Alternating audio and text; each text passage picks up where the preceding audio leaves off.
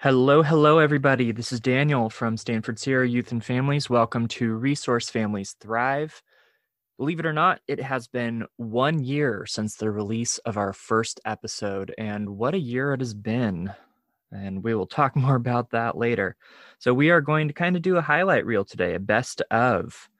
I do look forward to sharing more, sharing these clips that we have, reminding everyone what we're all about as an organization and reminding you what you can do to support youth and families who are within the foster care system.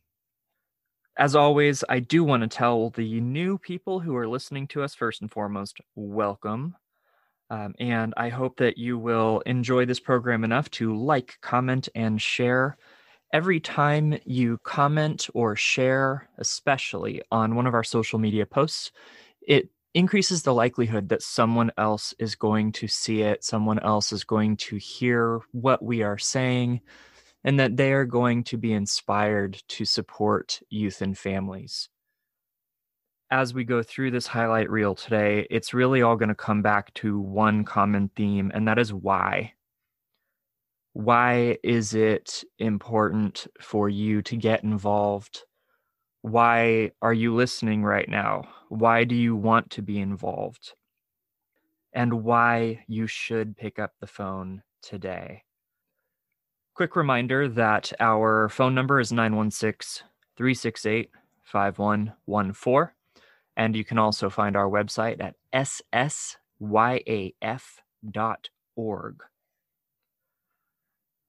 Stanford Sierra Youth and Families is a merged organization, Stanford Youth Solutions and Sierra Forever Families, with a combined 140 years of experience.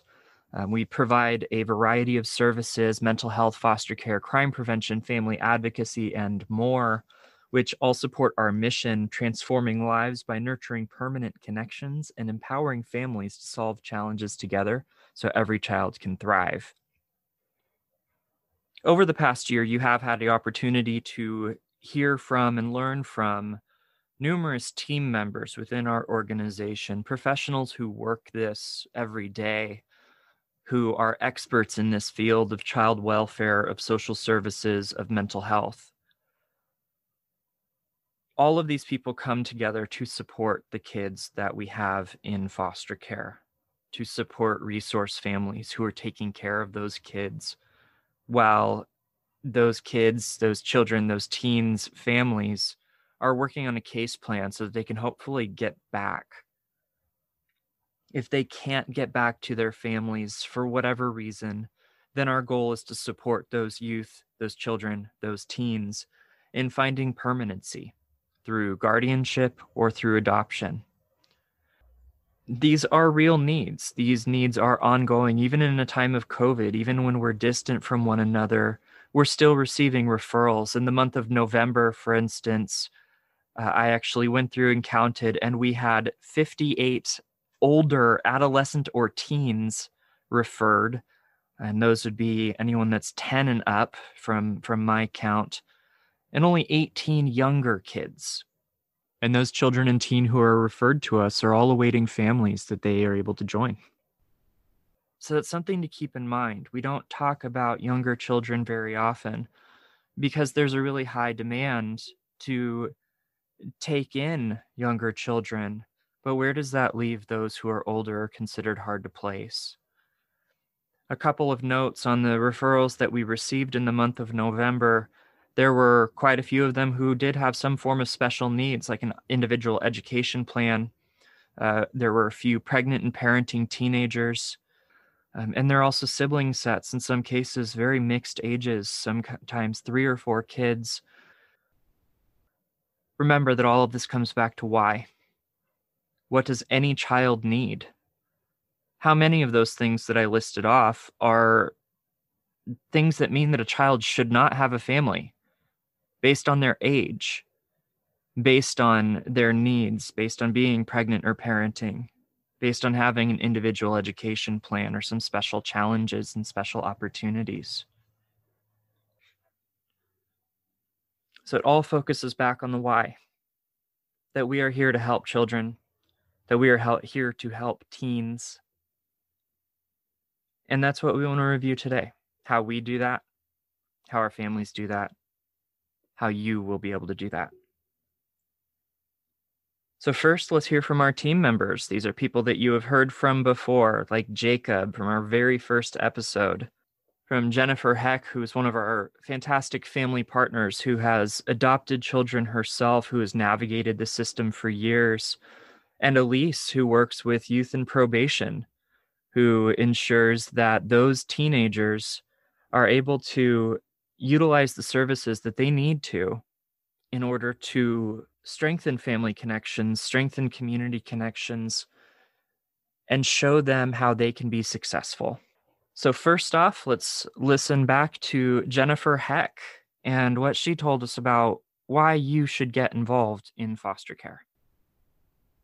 I think no matter who you are, no matter what tools, awareness, skills, strengths you're coming in with, just to make the commitment to breaking off shame as you go throughout the journey, recognizing that there will be things that catch you by surprise. There will be things that surprise you about your own self, and it's really critical to walk through that without shame, because shame is not a good parent, and it's not a good partner in your parenting. And I would encourage you, when you don't know what to do, choose love. When you don't know what to do, choose connection. If you remember nothing else, choose connection. I don't regret the time that I didn't make someone eat their broccoli, the time I let them go to bed instead of sitting at the table for 3 hours because of the green beans. I don't regret all those little things that I put so much effort into sometimes. My one and only regret that I have had is the times when I chose something instead of connection.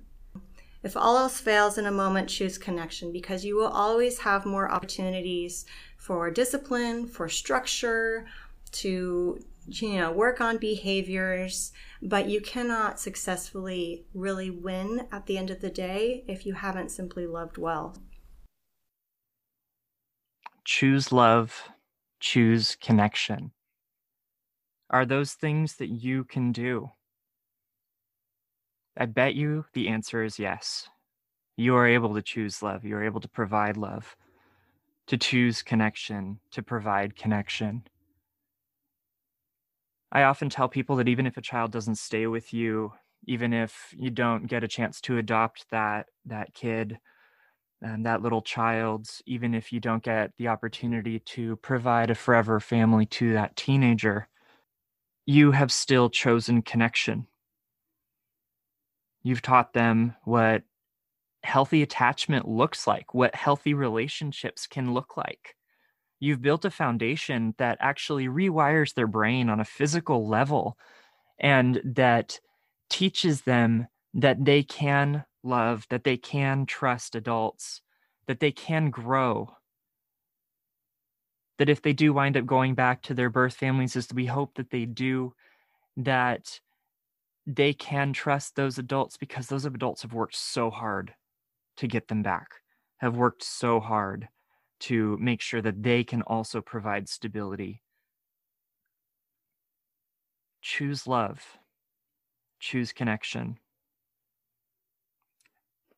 And I know that people get concerned about this process. They wonder if they can do those things. They wonder if they can even make it through. They wonder if they can provide that support. And I think that that's where social workers like Jacob come in, who will see you through, who will be there to support you. So let's take a moment to remember what he said to us about why you should. It's an incredible process. And these children, they're wonderful. And so I hope that any family that's interested in coming to the process would know, if you don't think you can do it, I bet you can. I bet you have strengths and things that you're really just really good at that you can bring into the life of a foster child. We pride ourselves on being a strengths-based organization, and sure, this process does require some assessment of your capabilities too. But one thing that we're really looking for with any family is, what are your strengths? What can you provide to a child? You can provide their first opportunities, their first chance to go on a road trip, their first time decorating a Christmas tree, having muddy buddies, their first time tying their shoes, or the first time that teenager cooked their own meal. Those are all things that you can provide. Those are all strengths that you have to offer. The things that you can teach, the things that you already know, the skills, the experiences that you already have. And I know we're spending some time with the employees today, and all of it again is, why should you call right now to learn more about becoming a resource parent? And personally, I think Elise from our JJIS program put it really beautifully, talking about youth who are served by probation, by teenagers who are served by probation. Why shouldn't you, is what I would say first and foremost.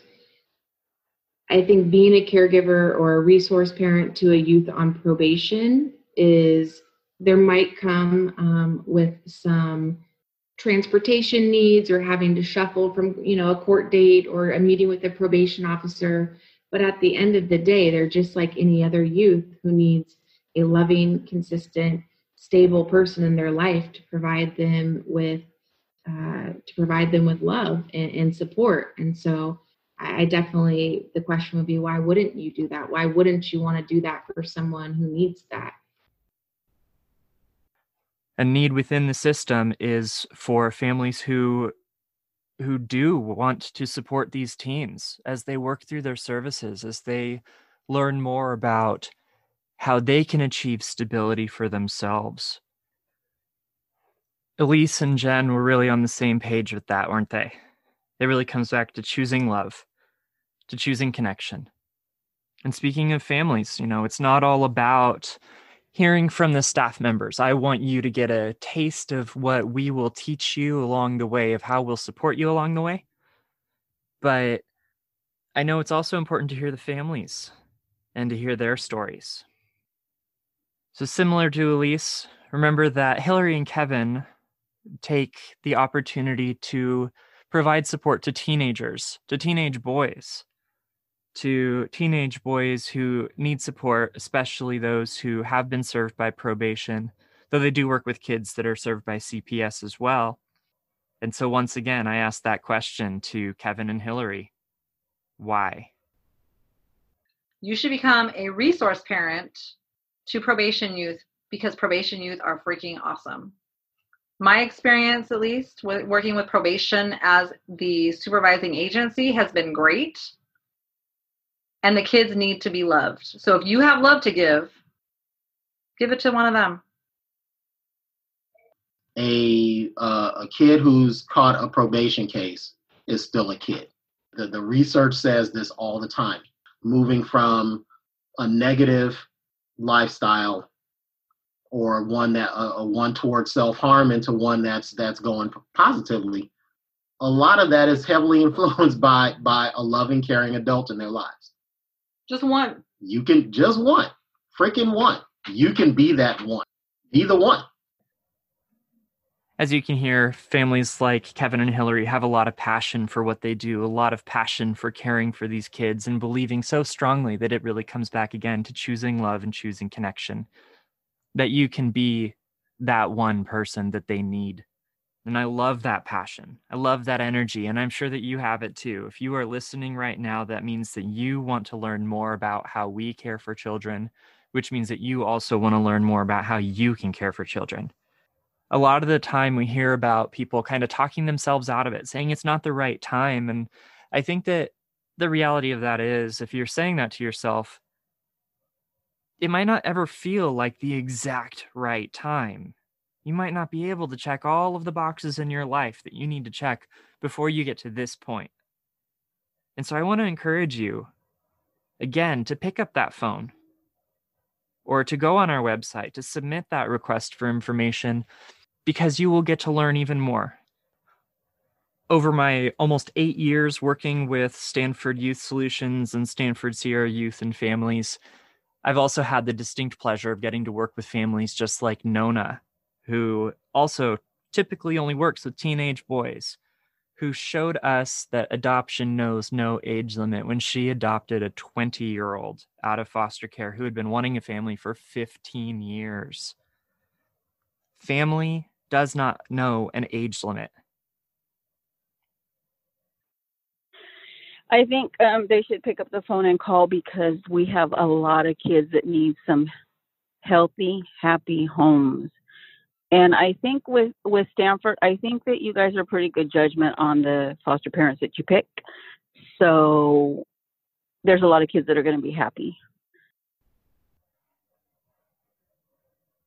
The parents that we pick. Now, there's an important phrase to kind of pay attention to for just a moment. And I don't know the last time I really talked about this, but the parents that we pick are as diverse as the kids that we have in our care and those for whom we receive referrals. We accept single parents. You don't need to own your own home. You can be in an apartment. You can rent a house. You could own your own home. We accept LGBTQ couples and individuals. We accept any race, any ethnicity.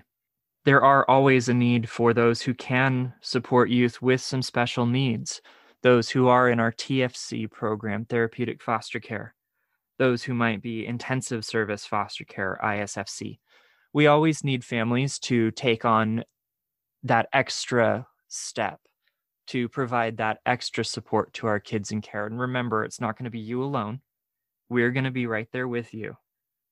We're going to jump track for just a moment. You know, we talk a lot about foster care, about being a resource family, about potentially adopting a child, but permanency comes back to a bunch of different things. It could be reunification, guardianship, adoption, going to live with other family members. But remember that we also have a mentorship component too. One of our highest listened to episodes within Resource Families Thrive is the one titled Be Wonderful, all about wonder mentors. And that's another way that you can support a permanent connection. Even if you're not ready to be a resource family yet, you can still be a connection to a young person who needs that connection, who needs that additional, and a person who can just have some fun.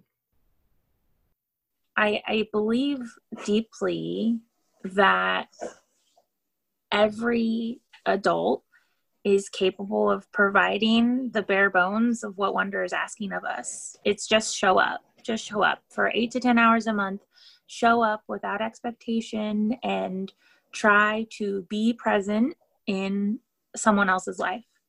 The great thing is you have an excuse to be a goofball as an adult. You have an excuse to have fun and make a connection that will matter. You know, when you asked the question earlier about how do we think we've had an impact, I've had the honor of hearing the words of my explorer when my coach contacted her, because they gave me a little plaque thing at an event in January.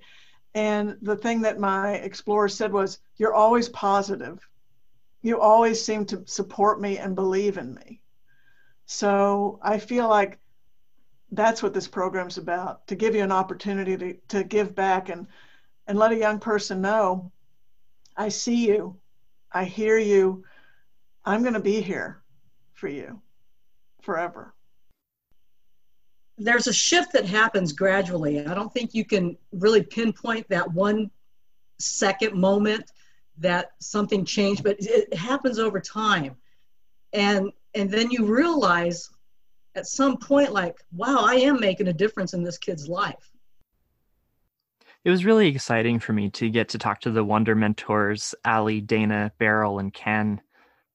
Let me tell you from my personal experience, I have been a mentor in the past for a different organization, and it was definitely a lot of fun. You know, sometimes it was days that I got to take my kiddo out for ice cream, and sometimes it was going on a hike. But it's also about a chance to just, you know, occasionally let a kid be a kid. For National Adoption Month in November, one of our recent episodes, I also had the opportunity to talk with 2 families who have provided one of the biggest, the greatest, the most amazing commitments.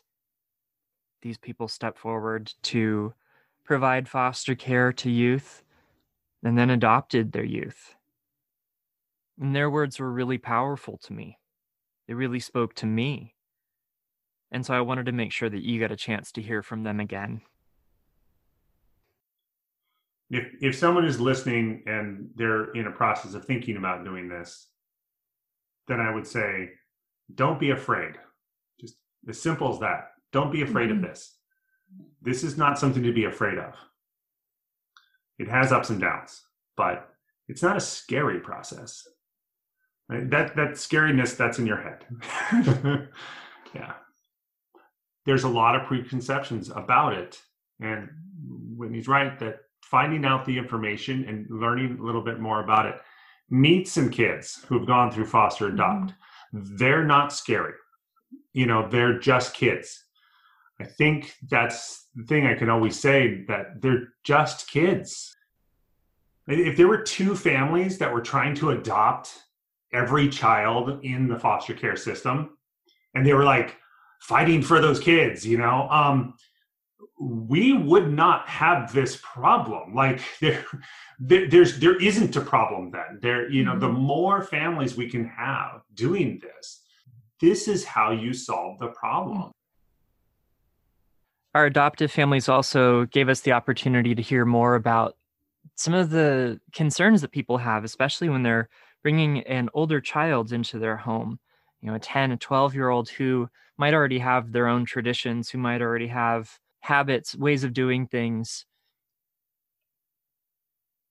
These kids do come in with a history, but we get to shape their future, and that's a big deal. I think there are so many amazing kids out there if they're just given a chance. There are still, even adopting a 10-year-old, a lot of firsts. Plus, you can make your own traditions that are unique to your family that they will remember. You can make your own traditions that they will remember. Throughout this past year, I've also been joined by various team members who talked with you about things like culture and tradition, intersectionality, adoption competency, the juvenile justice program, families helping families, and a whole plethora of other topics. It's been a great learning experience for me, and I hope it's also been a great experience for you. Please do go back and listen to previous episodes.